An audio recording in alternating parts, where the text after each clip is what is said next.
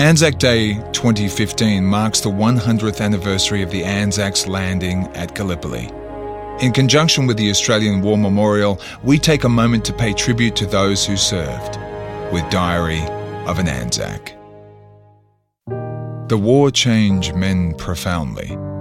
When he came home, Private Thomas Brain had changed so much he wasn't even recognised by his own father.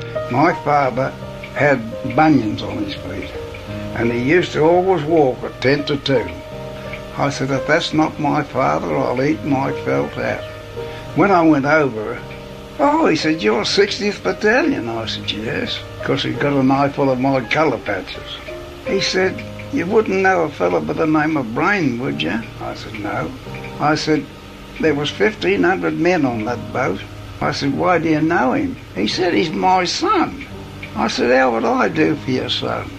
Oh, he said, I suppose you'd be all right. He said, but I want my own son.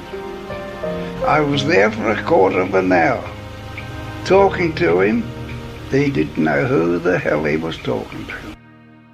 2CH Diary of an Anzac, thanks to your local club.